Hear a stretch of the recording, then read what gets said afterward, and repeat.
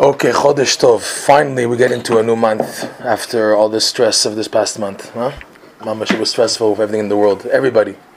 I just on the side, the one thing that's really changed with what happened is that every goy in the world now has to give his opinion, or he's pro-Palestine or not, because everyone now knows about us more. Even those like the guy in the Punjabi in the mountain there, he had no idea what a Jew was, but now it got his attention. What's Palestine? What's Israel? So everybody has to give their view. So you can have a scenario where a Jew is going on the bus in New York, and then some pro-Palestine guy starts up with him, you Jew, and so another guy goes to him, what are you making fun of him? And they start fighting amongst themselves, and the Jew can go along doing his business, nothing to touch him. That's how it's reached. Unbelievable. That's the big change now. So we just want to start off with a nice joke to make everybody happy, because it's so important to be happy, especially by telling jokes, okay? So two stupid jokes. How does a Pollock scratch his back?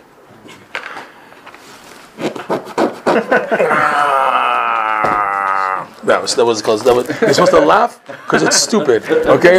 Another joke. Do you use Polacks or Kurdi? What do you guys know? They know what Kurdis are? No, they don't know Kurdis. They're Americans. A Polak? Okay, there was a Polak. He had a major pain in the head, and he goes to the doctor. The doctor says, I can't check like this. We have to do a MRI. We have to do a scan. We have to do like whatever. So he said, okay, so let's do a scan. So they do an MRI, and they come out and say, listen, we see absolutely nothing in your head. There's absolutely nothing in your head. We have to open up to see why there's nothing in your head. He said, okay. So they do surgery, they open up the skull, and they see much nothing in his head, except for like a thin, like a thread, cord, from right to left. The surgeon didn't know what it was. He cut it, and the guy's ears fell off.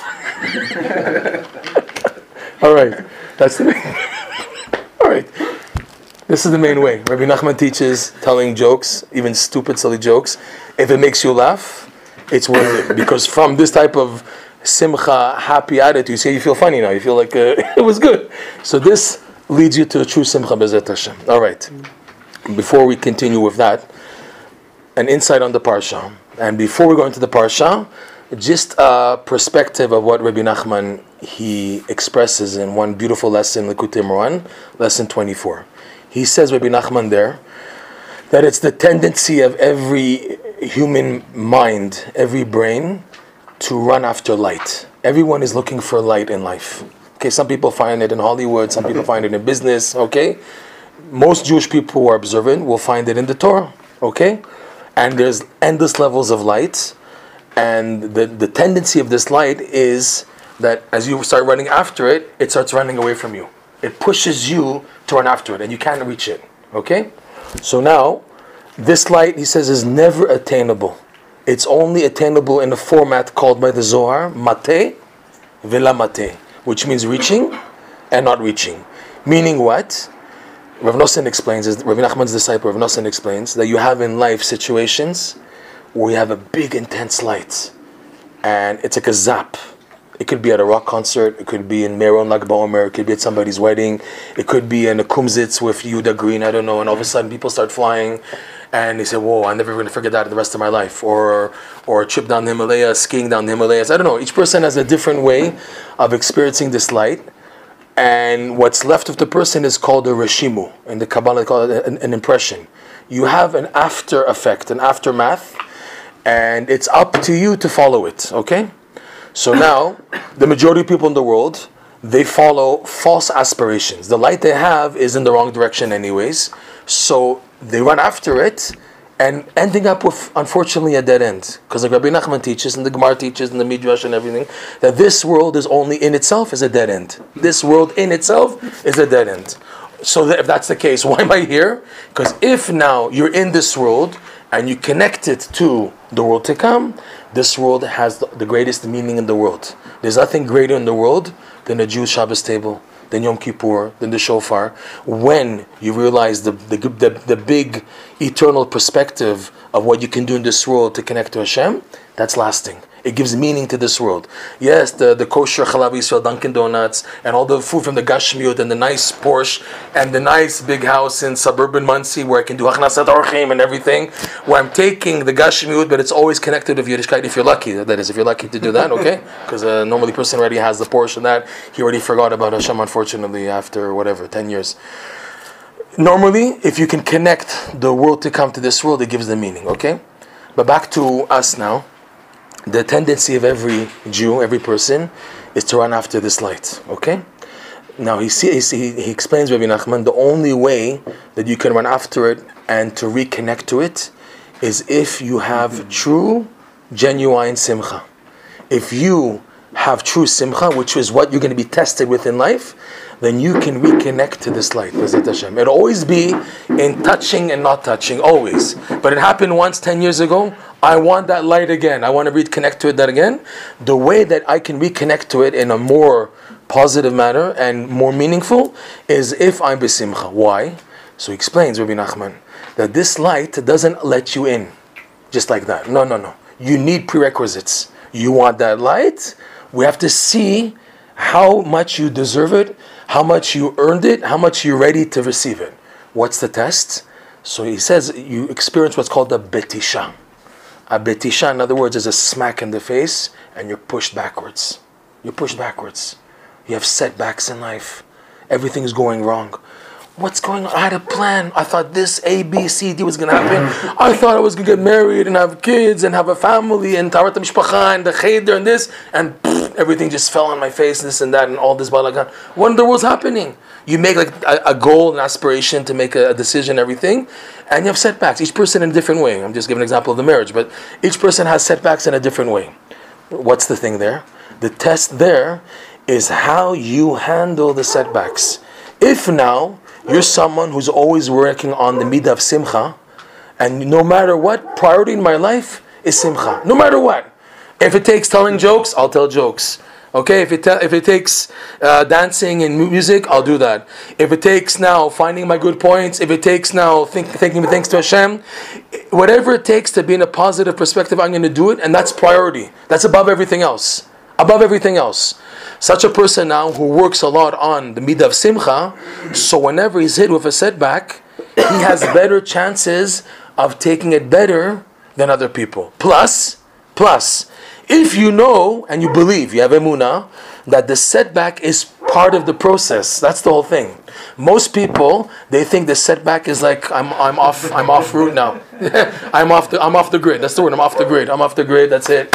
It's finished, right? Most people in the world, when things go wrong, I'm off the grid. The Midrash tells a story of some chachamim. They were invited to a goy, like a wealthy Roman, was making a big festive meal. He was marrying off a child, whatever, and he was close to the chachamim, and he invited the sages. And they were I don't know if they ate, whatever, but they came and everything was gold and lavish and everything. And they were there, and the host was happy to see these Jewish chachamim come and everything. And the waiters were serving this very expensive food and everything. And one tiny thing went wrong in the food, and the goy, this Roman very wealthy guy, he got so upset. He took one of the big golden tables and he smashed it. And the chachamim said, "What is this?" He said, "You guys have the world to come. So even if there's imperfection in this world, it's okay because you guys are working for the world to come. But all we have is this world. So if it's not perfect, then I have nothing to live for." And he smashed the table. The Midrash illustrates us that we're living for a bigger completion. Shleimut in this world, forget it. There's no shleimut in this world. Right? The only thing that's complete in this world is the Torah. The Torah is complete, and our goal is as much as possible to connect to this Shleimut B'ezrat Hashem by observing the Torah, learning it, holding by it. And there's tons of ups and downs, and even the ups and downs are part of the picture. Okay, once Rabbi Nachman said a very extreme statement. He said, if you're already eating pig, at least don't let it drool down your beard. In other words, if you've fallen already, chas v'shalom, don't say, if I fall, I'll just fall the way. No. You have some limitations. You keep your payas on. You keep my beard. Some people they fall. They say if I fell this low, so why should I keep my beard on? Why should I go to the mikveh anymore? Why should I wear kippah? No, that's Yiddishkeit. It's a down is part of the picture, and especially when you are looking for this light, when you're looking for this holy light, so you know that the setbacks are part of the picture. So you take it in the positive vein, which is what being besimcha. That I'm not pushed by the setback. I just get back up. Okay, I spent time down. I was drunk, I was down, I was heavy, I was upside, mumbled. I even lashed out. But because you're training yourself so much on simcha, So as a reflexive attitude, you go as instinct to go back to know that I have to work on simcha as the key to start again, B'ezrat Hashem. Okay? So also, also when you know everything happens for the good. Well, that's Hainuach. This is the same idea. Right. In this case, where it's part of the picture, so obviously it's for the good. When you know the setback is for the next. It's a prerequisite for advancing. So for sure it's for the good. In the Kabbalah, this force of the light that pushes you back is from this level called the Keter. In the Kabbalah, there's what's called the Keter, which is above the Sfirot. There's Sfirot underneath. There's called 10 Sfirot underneath. And Keter is considered like an above Sfirot. It's an interface between what's called the Sfirot. What are the Sfirot, by the way? Sfirot are the divine levels of energy that Hashem used to create in the world. So when the Torah teaches, when Pirkei Avot teaches that Ba'asara Ma'amarot Nivra Ha'olam, the world was created of 10 utterances. In the book of Bereshit you have, and the Lord said, let there be light, the Lord said, let there be. You count them, there's really 9, and there's one called Ma'amar Satum, there's a hidden utterance, but the 10 utterances that are mentioned in Parshat Bereshit are reflecting the 10 levels of the Sfirot and energy, okay? So now, this 10th one, it's 11, but it's really 10, Keter, is an interface between Hashem's infinite light and us. The way of the Keter is, it pushes you back. So Rabbi Nachman teaches, we learn this from another word which is similar to Keter in the book of Eov. In the book of Eov, as you know, he suffered tremendously. He was inflicted with leprosy and all monetary losses, and he was complaining, and he had his friends trying to come to console him, and he wouldn't accept consolation. He was speaking against Hashem, and they were trying to convince him. The only one who was finally able to convince him was the third friend, whose name is Elihu ben Berachel, who the Midrash says was really Yitchak Avinu, connected to the Parsha. Yeah, it's funny because Eov, when did he live? On one hand, they say he was one of the advisors of Pharaoh, and at the same time, he knew Yitzchak, so that's already like 300 years over there. 300 years. Plus, they say he was punished, Mida keneged Mida, because he was one of the advisors for Pharaoh. He told, don't let the Jews wash and take their money away. So he was inflicted with leprosy. But one second, if he knew Yitzchak Avinu, so that means it took place before Egypt. So it's not clear when he lived. But the Midrash says that Elihu means Elihu, he's my God. Ben Berachel. Berachel is Avram Avinu. Hashem Berach et Avram Bakol. Hashem blessed Avram with everything. So Berachel, he has the blessing of Kel. So Elihu ben Berachel, who they say is Yitzchak Avinu, he was the only one who was able to convince. He tried 3 times. First argumentation, chapter 34 of Eov, he didn't accept it. Chapter 35, didn't accept it. Chapter 36, he started saying, Katar li ze'er v'achaveka. Wait for me now to compose my thoughts, and I'll even tell you better arguments. And this third chapter, 36, the third chapter of Elihu's arguments, he was able to convince Eov. Okay? And he said, wait for me to compose my mind. So this is not Hebrew, it's Aramaic. It's the only verse in the whole book of Eov that's in Aramaic. The whole book of Eov is written in Hebrew. All of a sudden these words, Katar li ze'er. Katar is Aramaic, meaning for wait. Wait for me, Katar li ze'er, a little, that's in Aramaic, v'achavek, and I'll answer you even better arguments. Okay? So that's what he did. He argued, the arguments, by the way, of Elihu was that you can't try to rationalize and try to understand Hashem's ways. It has to be with emunah. You have to put the sechel on the side and use emunah. That's what got to him. No one said that before. Eliphaz didn't say. Eliphaz was one of the 3 friends. He didn't say that. The second friend, the third one, Elihu was able only this argument to get him. But Rabbi Nachman points out, Keter is like Katar, which means to wait. So that's exactly the thing. The Keter pushes you back, and what happens when you're pushed back? You're waiting. It's like you're waiting in the doctor's room. How long? Another hour. How long? Another 2 hours. You're waiting to advance. I want to advance, and they push you back. Oh, did I do something wrong, Hashem? I want to wake up on time for davening. I want to do Shemot Einayim. I want to go to the mikveh every day. I want to learn Gemara every day. I want good things, Hashem. Why are you pushing me back? Well, I'm trying to do good things. Am I after trying to live like a goy? No. I'm trying to be a good person. And you're pushing me back? Yes. Why? Because that's the way to get in. Patience. Katar li ze'er v'achaveka. Okay? So Keter and Katar. Now, the Kabbalah also teaches every sphera has a different type of name combination of Hashem which reflects that attribute of the name. So, for example, you have Yud Kei Vav Kei, Hashem's famous name. Yud Kei Vav Kei is He was, He is, and He will be. It's like all includes in all time. And you have a few names, few sphirot that are connected to Yud Kei Vav Kei. Chesed is called Kel, like a pasuk says, Chesed Kel Kol Hayom, the kindness of Kel. The name of Hashem called Kel is when Hashem is benevolent. The name for the divine name of Hashem for Yesod, which is the sphera of the foundation of guarding oneself, is Shakai, Shaddai, which means Shaddai. Person says, I have my, what's it called? I have my I'm satiated. I don't feel like I'm always lusting and needing sexual desire. That's Shaddai. That's the name of Yesod. The name for Keter is called Ekyeh. Aleph Hey Yud Hey, which translates as I will be.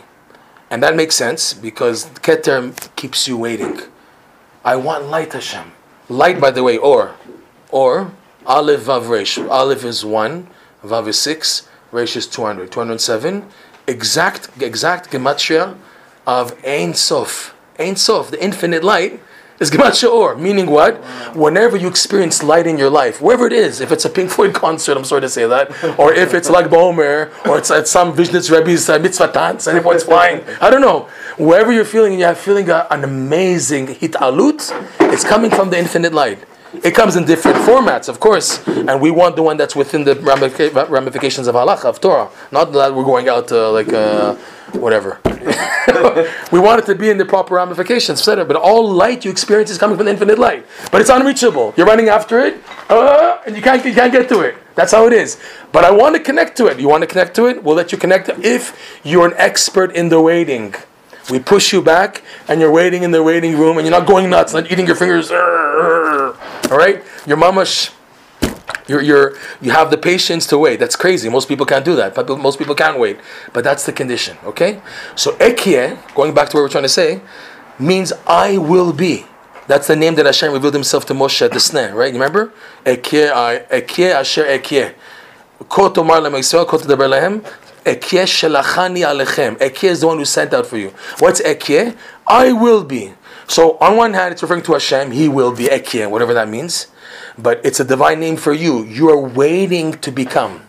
You're in waiting, hamtana. You're in waiting mode, waiting to become Ekyeh. Okay, so it fits in. You're waiting for the experience to happen. So I'm just living now for a future experience. I'm waiting for it to happen. So I'm connecting the present to the future. That's Ekyeh. Okay. So now in this week's parsha, Hashem tells today's Aliyah Shlishi. Hashem tells Yitzchak Avinu. Yitzchak, it says Vayira Av Ba'aretz, there's a famine. So he figured, just like Avram Avinu went down to Egypt, I should go down to Egypt. Hashem says, no, you stay here. Stay here. Okay, it says in the parsha that he went already to Gerar, the city Gerar, in the land of Plishtim. Plishtim, by the way, is Azan, Philistine, right? We'll go into that also a little bit, okay? So he went down to Gerar on his way, which is down like next to Azan, that section, southern Israel, on his way to Egypt. Hashem stopped him. He says, no, Gur ba'aretz hazot. He went to Eretz Gerar, and Hashem says the same wording, Gur, Gimel Reish, we'll go into that also. Gur ba'aretz hazot, stay here, okay? And Hashem said to him, and Ekyeh ehyeh imecha va'avarecheka. Okay? And Ekyeh, Hashem is saying, I will be with you and I will bless you. Rabbi Nachman shows in this pasuk that Yitzchak mastered Ehyeh. As if you can read the verse like this. Don't read it. Hashem is telling Yitzchak, I will be with you. Don't go. That's the pshat. On a deeper level, Hashem is telling Yitzchak, you've mastered Ekyeh. Why? Because your name is Yitzchak. Why was he called Yitzchak? What did Rashi say last week's parsha? Al Shem Atzchok. When he was born due to, and when he was born, a lot of laughter. Which laughter was it due to? When Hashem told Avram Avinu that you're going to have a son. So it says he started to laugh. And Rashi points out, Avram's laughter was laughter out of thanksgiving. Wow. Thank you. Who would imagine, Hashem, you do such a kindness and a miracle for me at this age, 99, to have a boy, and my wife, who's already old age, Sarah. And it says by the tzchok of Sarah, Rashi points out it was out of mockery. Huh? I'm going to have a kid now. This old fogey, Avram Avinu, chas v'shalom, old fogey, but this old man, Avram Avinu, he's going to have a kid at this age. That was mockery tzchok. But Rashi points out the tzchok of Avram Avinu was out of thanksgiving. So that's what led to the tzchok, the laughter, that Yitzchak earned the name Yitzchak because of laughter. Plus, like Rashi points out in last week's Parsha, the week before, Vayera, when he was born, there was a lot of laughter in the world. A lot of barren women gave birth. A lot of sick people got healed. A lot of laughter and joy was in the world. So Hashem is telling Yitzchak, you are a result of simcha. You're tzchok. You're called tzchok. Yitzchak is, even though Yitzchak, when you hear of Yitzchak, we think of dinim, severity, right? Pachad Yitzchak, the gvurot of Yitzchak, the dinim, but it's dinim, severity rooted in joy. People think they have the wrong attitude. They think Yitzchak was someone like super serious. I like Esav, I'm like. Yitzchak had a simcha that led to his mastery of being able to handle any challenge. You want to make me blind? I can go blind, no problem. You want to do Akedah? I'm there. He wasn't scared for any challenge. Hashem, whatever you throw me, I know you love me, I know it's your will, I'm going to go all the way. And he was happy doing it. That was the Chidush. He, like it says, Rashi said, on the Parshat Vayera, on the Keter, they both went with Lev Shalem. Avram knowing he's going to shecht his son, and Yitzchak knowing he's going to be the one shechted, they went by Lev Shalem. So he had a simcha and a complete heart in doing the will of Hashem. So he had happiness. That happiness led him to the Gevurah. And that's a big thing that we need to learn in life. When we feel weak, so the chances are that we're not going to wake up in the morning, we're not going to handle the challenges. The guy said, okay, today I'm not eating any chocolate, donuts, everything. And he falls into eating. I'm not going to smoke a joint, and he falls in. Okay? Why? Because his simcha is not strong enough to handle the deen that he wants to exercise. You got it? So the simcha, if you had enough simcha, you'd be able to handle the challenges. But because the simcha is not strong enough, so they say, tomorrow I'm not going to cheat. And then he sees it, and he takes it and he puts it in his mouth, or he smokes the joint, whatever, chas v'shalom. Because his simcha is not there to be capable to be a vessel for the severity of the test, of the situation. His simcha is not matching it. What's needed is you need to work on the simcha until such a level where he's so happy with himself, and send me any challenge. I'm okay, I can handle it. Unbelievable, okay? So Yitzchak, Hashem is telling him, Eheye imecha. Okay? Ekyeh, which is Keter, is with you. But Rabbi Nachman says that's not enough. Va'avarecheka. He says there's what's called the bracha. To explain, he says in this lesson 24, an unbelievable lesson, he says that if now a Jew works on being besimcha, especially doing a mitzvah. First of all, why would you be besimcha doing a mitzvah? Because whenever any lowlife does a mitzvah, and also, especially if he's not on a lowlife, if he's a tzaddik, I got the dog's haskama. He would give the haskama on that, okay? When anyone does any mitzvah, it's eternal. It's locked. It's locked in. It's locked in. It can't be taken away. It's eternal. You gave tzedakah 15 years ago when they came at your door. Oh, can you give to support our cause of getting food? And you gave $1 and say, okay, get lost. And you gave $1 then. It's marked forever. It's etched forever. When you put on the tefillin at the Kotel, in 1997, it's marked forever. Whenever you did any mitzvah in life, it's etched. So why would I not be simcha? That's the whole thing. The reason why we're not happy when we're doing mitzvah because we're so preoccupied. I'm thinking this, thinking that, and the mind. I'm sorry to say, but these things they just ruined it. TikTok. You can waste 5 hours on the toilet seat because you're just watching all the TikTok notifications and Facebook. You're wasting all your life, and not just that. What it trains you to be, technology. It trains you. There's no hamtana. There's no waiting. Everything has to be fast. I have to press the button. You want to donate $5,000? No problem. I want one button. I don't want now. I have to fill in my credit card details and PayPal and send a check. No. I need a button right now. Okay. So everything is immediate. Everything has to be fast and fast and fast. And so there's no hamtana. And because there's no hamtana, so what do you expect that people are crazy today? When we see how the people are talking, we're going nuts on how crazy are people. We see. Yeah, anyone with a clear brain, you killed children, you killed women, everything, and then they're saying, help protect us. So why is it that people don't have a brain? Because they don't have yishuv adat. They don't have calmness. If people had yishuv adat, people had calmness, they would see clearly that there's a God in the world, that there's someone running the world. The reason why people don't see clearly, because they don't have Yeshiva Dat. So Rabbi Nachman calls it, you need a bracha. You need to have a bracha in this. Let's go further. The common difficulty in this generation and the past generation of hyperactive kids, hyperactive children. He has to go on Ritalin, okay? And we never heard of these things like 50, 60 years ago. It's something new. Why, I'm just as a funny thing, but why is it so common, hyperactivity? Because probably, like the Gemara says, there's Tesha Midot, there's 9 Midot, the way the parents think at the time of conception, that influences the child. So probably assume that the parents say, okay, let's get on with it. So they're fast in conception, so automatically the child's hyperactive, because how it was conceived was hyperactivity. You understand? The parents were hyperactive. Okay, let's go, come on. Let's do the mitzvah already, let's finish already. And Mazel Tov, I'm pregnant, and then 9 months as the baby, and then he grows up and he becomes hyper. I'm just saying that people are lacking calmness. It's crazy. So he says, Rabbi Nachman, you need a bracha leyashev ulesader et hasechel. So what does that mean? It's a bracha. What does that mean? As many psychologists you might go to, and medications and psychologists and therapists and everything, if there's no bracha from Shamayim, it's not going to work out. He's saying clearly, it's a bracha. The translation of bracha means a blessing. What does it mean, blessing? That it comes from above. He says, Rabbi Nachman, by working on being b'simcha, you activate what's called the birkat hasechel, the blessing of the intellect. You activate bracha, and now it's your choice. If you're a bal nefesh, if you're someone who's concerned about the ultimate purpose in life, you will choose sechel. Like Shlomo Melech, Hashem told Shlomo Melech, I want to give you a choice. Do you want wisdom, or do you want anything else? So Shlomo said, I want wisdom. Why? Because if I have wisdom, I automatically have everything. Right? Dat kanita, machasarta. Dat chasarta, makanita. If you have dat, you have everything else. You're not lacking. And if you don't have dat, you can have the nice Lamborghini and everything else, but if there's no dat, there's nothing. Okay? Right? So if someone is a bal nefesh, it means he's concerned about his purpose in life, he will seek the blessing of intellect. But Rahman says it's not enough. Intellect alone is dangerous, because you can get misled. If Hashem opens my mind, and now anywhere in open the Gemara, I understand like that. Tosfot, I understand. Rosh, Rifran, Zohar, Kitve Arvi, everywhere open. If there's no emunah, it has no value. It's dangerous. So he says you have to fill the sechel with emunah.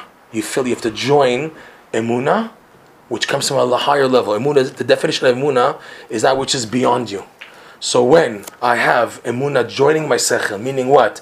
I'm learning Torah, I'm advancing, but I know that what I'm touching is infinite. When I touch a page of Gemara, when I touch a Rashi, every word is infinite. Fine, my goal is to understand.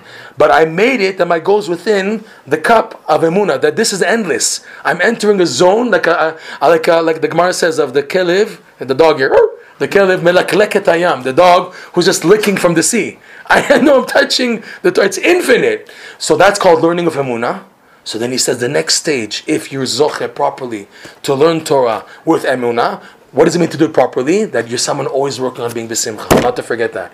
If you're working on being b'simcha, always doing mitzvot b'simcha, so then when the bracha is activated, and you choose the bracha of intellect, and you join with emunah, the next stage is now a more refined bracha comes, and that's called the blessing of the miyashev u'misader of the sechel, meaning yeshiva dat, meaning calmness of the mind. You now are ready to be calm.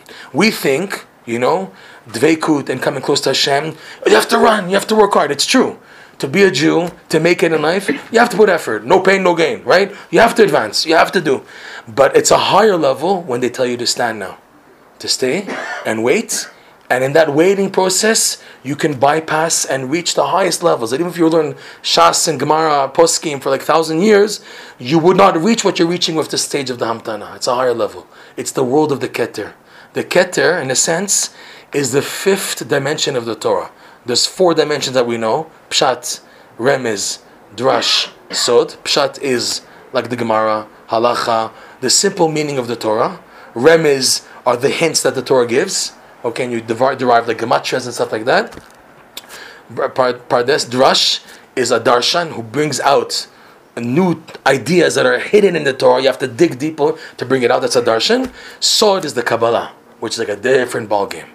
Above all 4, there's the 5th dimension, the dimension of the Ein Sof, the Keter. Okay, in Yud Ke Vav Ke, you have the hint to all 5 levels. Okay, going backwards. The last hey is like the pshat. The vav is the remiz. The first hey is the drash, and the yud is the sod. Now, if you know a sofer, when he writes a sefer Torah, on the yud there's what's called kotza deot yud. There's a kotz, when the sofer makes the yud, he has the spitz going upwards, and there's a little tiny spitz on the top of the yud going down. It has to be very tiny, or else it looks like a little chet. You can't make it too long. It has to be a spitz. That kotza od dalet is like the 5th dimension. That's the dimension of the keter. Okay, so now the keter. This will sum off of this a little. It's a bit exciting. Okay, that's pretty clear. And how Yitchak Avinu is the master because of his simcha. Now let's connect this to Rabbi Nachman a little. Okay, the term for keter is called pele. Bamufla mimecha al tidrosh. Pele, okay? Pele means something which is. We're going to go into that. We're going to sing that afterwards.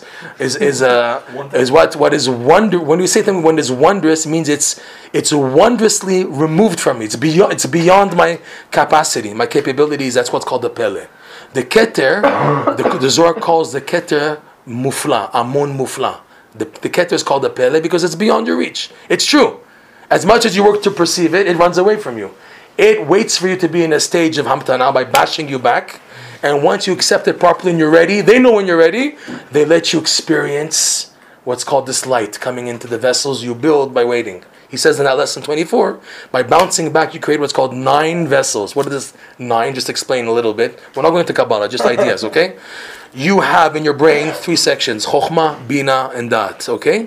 And it's the brain who's trying to experience this light. It's not an emotion, it's a perception.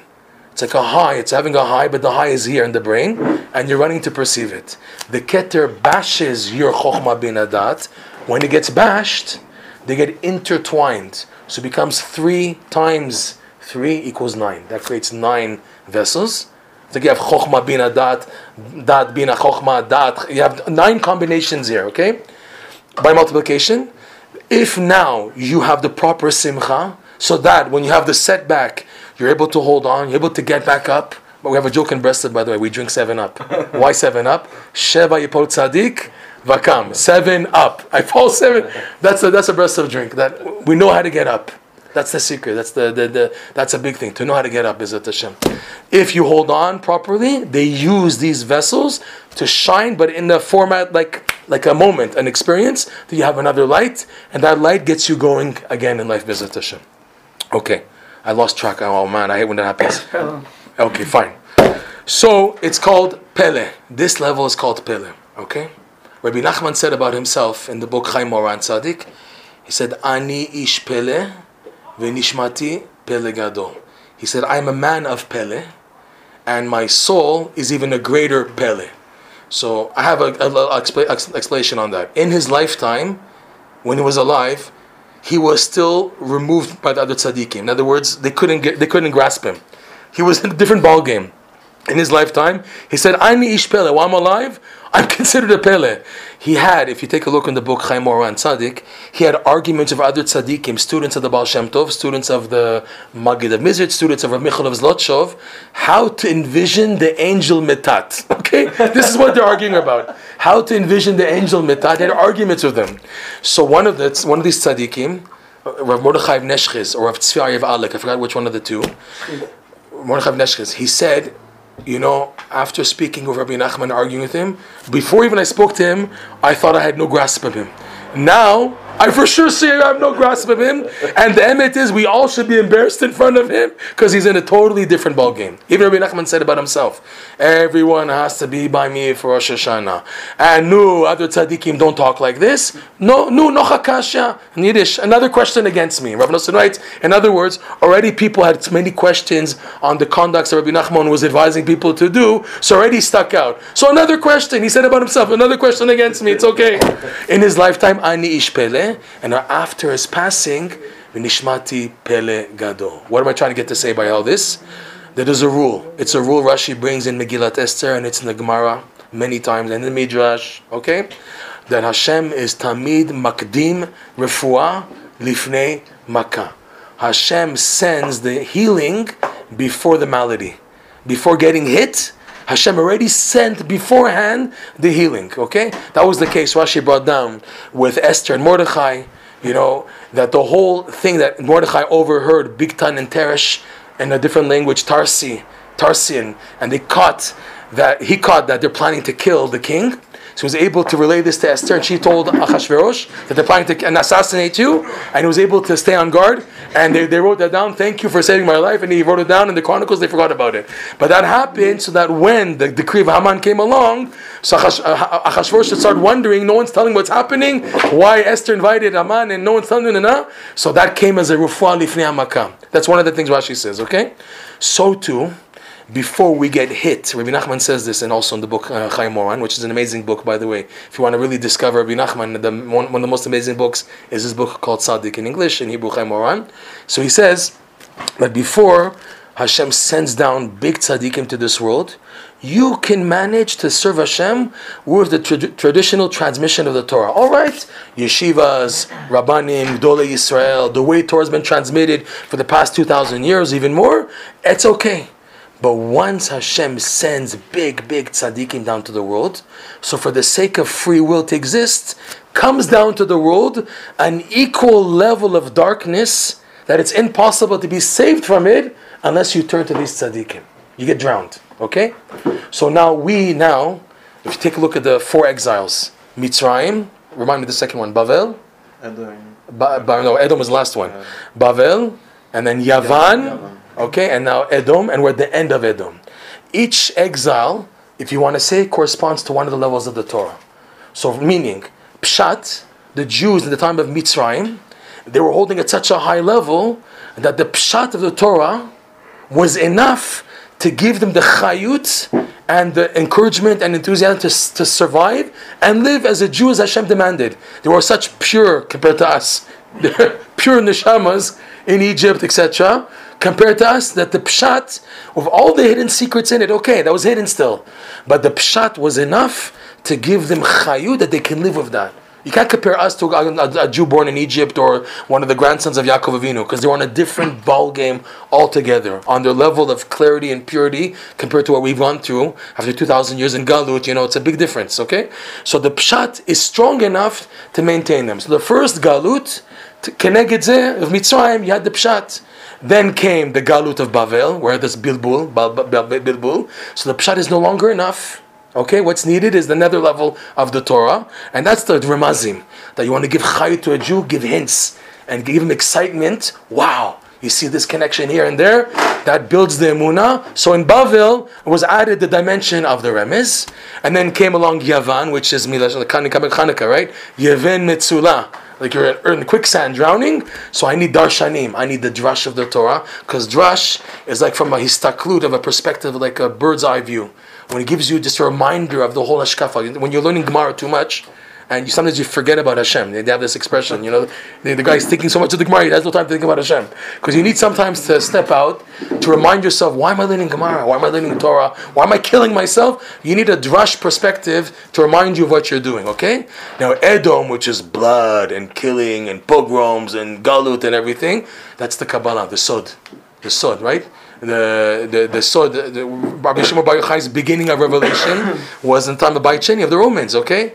It was kept stagnant, if you want to say, till the Arizal came. The Arizal came at a time, mamash, after the Inquisition, and the world Torah Jewry at the time, the super center of Torah Jewry, was in Spain until 1492, and it was a mess. When there was the Gerush of Spain, it was such a big mess that all 3 levels of the Torah were not enough. People were thirsty for pnimiyut. I need more inner part of the Torah. That was the Kabbalah search. That's why it came widespread, and when the Arizal became revealed, it shot like wildfire. That the Rabbanim were scared. They say that the Maharshal and the Ramah, they wanted to put on the Arizal Cherem. They were so scared. They said, what is this? But after it was proven that he was an authentic tzaddik, and it's true, and it's necessary, okay, so built up until came along Shabtai Tzvi, Jacob Frank. Well, they saw now you can misinterpret it, so people got scared again. Now we're in the final stage, where the final letter of the Yud, the Kotz of the Yud now, right before Mashiach, where now we have to go beyond Kabbalah. We have to go beyond Kabbalah, and that's the level of the Pele, the Keter.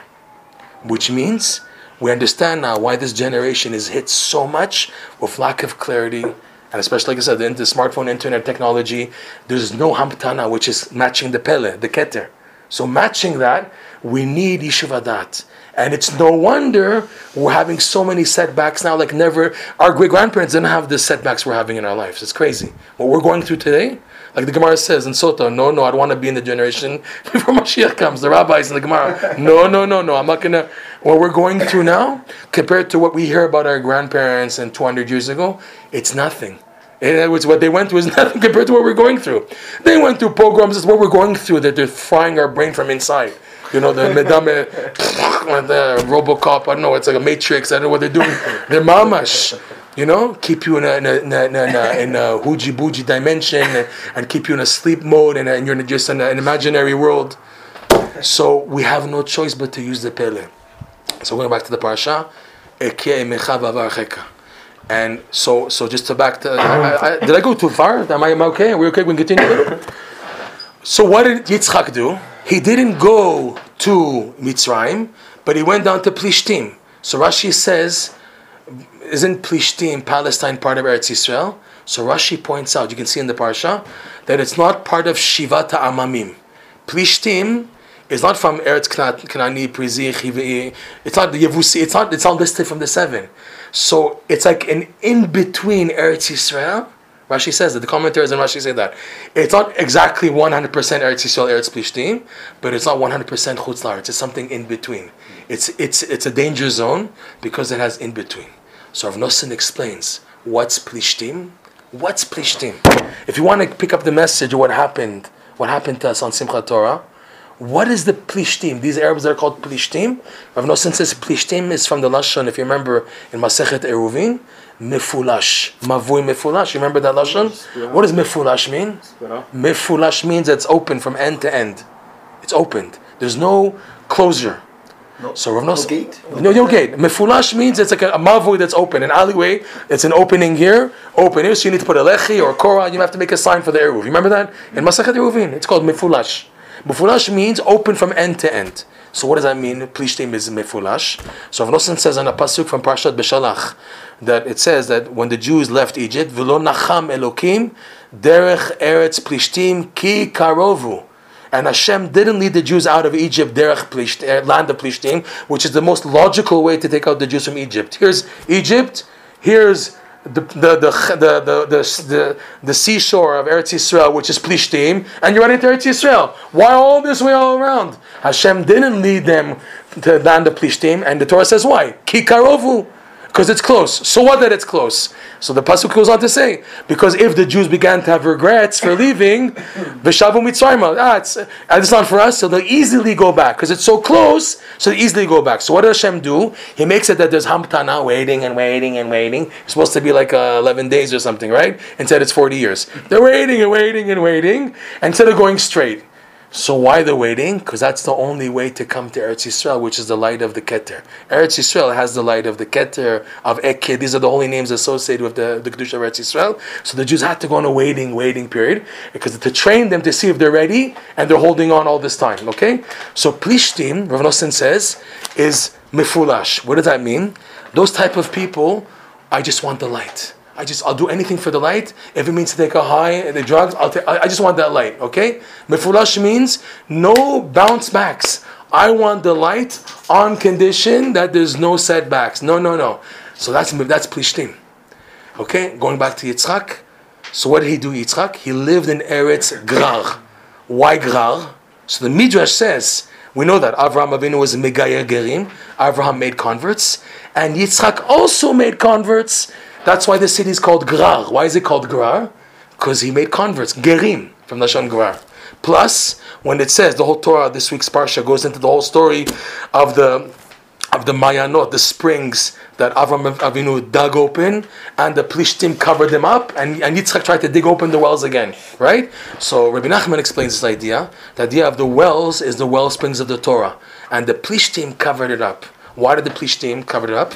Because when a person has an attitude of mefulash, you see this sometimes these Baal Tshuvas, or these people are on a spiritual high, and you know they're going to crash very soon. Why? You see they're going high. You have the guy coming to the shul, right? He buys an aliyah, and he's screaming, Baruch Hu es Hashem mevarach, and everyone does it, he's not, you feel this guy's not going to last that long. He's not going to last longer than a month. I give him 1 month. With that attitude of trying to be what's called ribui or too much light, you give him 1 month, 2 months. It's sad. How many people I saw that came to Breslov, they got the long pious and they got bored and they got the big strimal, and 10 years later I see him with like 5 earrings, clean shaven. Yeah, man, what happened? I wasn't... What do you mean what happened? I know what happened. You were rushing too fast. You were after the light. You didn't want to accept the betisha. So what happens when you have the betisha? Like Rabbi Nachman said, if you eat pork, don't let it ooze. But these people, they eat pork and they let it ooze. I'm going all the way down. They crash all the way. So what happens? Who covered over the mayanot that Avram and Yitzchak were trying to dig open? Dafka Plishtim. Because Plishtim is mefulash. Someone who's a mefulash person, who just wants the light and no boundaries, danger zone. These are the type of people who are going to be the most against Yiddishkeit, against religion. They're the ones who are going to be taunting and making fun of, because they crashed. They cry. Like Rabbi Nachman says in Sichot Aram, you have some elder Yidden, they see like a young guy starting davening of energy, and they start mocking him, and they say, you're going to fall like we fell. Hear that? You're going to fall like we fell also. And he said, that's wrong. Because Rabbi Nachman said to Rav Nosson, if I can't make it, at least let him make it. No, I can't make it, you can't make it. If I can't be a tzaddik, then you also can't be a tzaddik. No, it can't be. Because I went to the exact same movements as you did. I didn't make it, and you're going to make it? No way. Right? That's really, he said, that's true Avat Yisrael. Where if I can't make it, at least let the other guy make it. No, I can't. So the Plishtim are that type of people. Mefulash. It's just all light, and then they crash. It's mefulash on both ends. So they go up, whoop, and they go down on the whoop. There's no breakage. There's no bounce back. Or there is a bounce back, but they know how to take it. So they go down all the way. It's mefulash. It's open here, and it's open there. That's the whole problem, okay? So he went to Megayer Gerim. He went to make converts Zavka and Plishtim. Meaning what? Yitzchak, his concern was to educate people after convincing them that there's a God in the world, and there's Avodat Hashem, but to build the right kelim, not to be stuck in the mefulash attitude, but to know that I have to accept the setbacks. And that's the condition of the Pele. Okay? The Pele is, things are upside down. Things are upside down. Okay? That's the attitude of the Pele. And that's why Rabbi Nachman says, Neshmati Pele Gadol. That's why people come to Breslov. How does the world look at people who come to Breslov? They're cool, everything's upside down. It's true. We have upside down things. But that's because we're after the Pele. You're stuck in Pshat, Remez, Drash, Sod. You want to stay there? Okay, have your nice, fancy, schmancy Shabbos table. All your kids with the nice pants and all clean and everything's nice and everything Yiddish and Mama and everything's okay. Okay, you want to stay that way? Fine, because you chose to be in the domain of Pshat, Remez, Drash, Sod. But in the end, you see it's not going to work out. Okay? We're looking for the Pele. We're looking for the Pele. Okay? That's why when we're after the Pele, there has to be bounces back. And the thing is how to accept them. How to accept them. And that's the message in this week's Parsha. Eheye imecha. Eke, Keter is with you, Yitchak, because you have tzchok. Because you're happy. Because you're working on simcha more than anything else. That's what Rabbi Nachman said. He's not joking when he said mitzvah gedola b'simcha tamid. He meant it. The Litvaks is saying, what does it say? What does it say? Mitzvah gedola b'simcha tamid. I count all the Targum mitzvahs. I don't see once it says mitzvah gedola b'simcha tamid. Yes, my dear friend. Rabbi Nachman said mitzvah gedola. You have Taryag, mitzvot, stam, mitzvot. They're all big, but they're called mitzvot. Mitzvah gedola is a cup for the other 613. Where do you see that? Parshat Kitavo. Let's just have to go offside because this is really painful. Okay, no. What happened on Simchat Torah? Okay, it was supposed to be it's supposed to be a happy day, right? If you notice, when did it happen? At Netz. Netz in Yerushalayim was 6:36, and all the stories we hear, when did they see the Arabs coming in? 6:30 at Netz. Like they didn't wait from Shemaim. They waited for the day to start of Simchat Torah. When it's supposed to be the mitzvah, the simcha is really big. Boom. And who do we hear about first that got hit? These young teenagers, these simple kids at this rave festival Nova, looking for simcha elsewhere. They say half of the kids there, the 3,000 people there, half of them were also kids who fell off the path. They weren't all just secular Jews. There were also many kids who were brought up from, and they fell off. They were looking for simcha in another place, okay? And then, taking hostages, girls, boys, children, okay? All this is in the klalot of Parshat Kitavo. It says, Banecha, uvnotecha, bashivya, bashevi, your children, your sons, and all taken. And then it says in the curses, in the middle of the 98 curses, what does it say there? All this will befall you, tachat asher lo avadata, Hashem elokecha besimcha. The Torah doesn't say, because you didn't serve Hashem, I'm punishing you. No. Because you didn't serve Hashem besimcha, you're getting punished. What in the world? Yes, what in the world?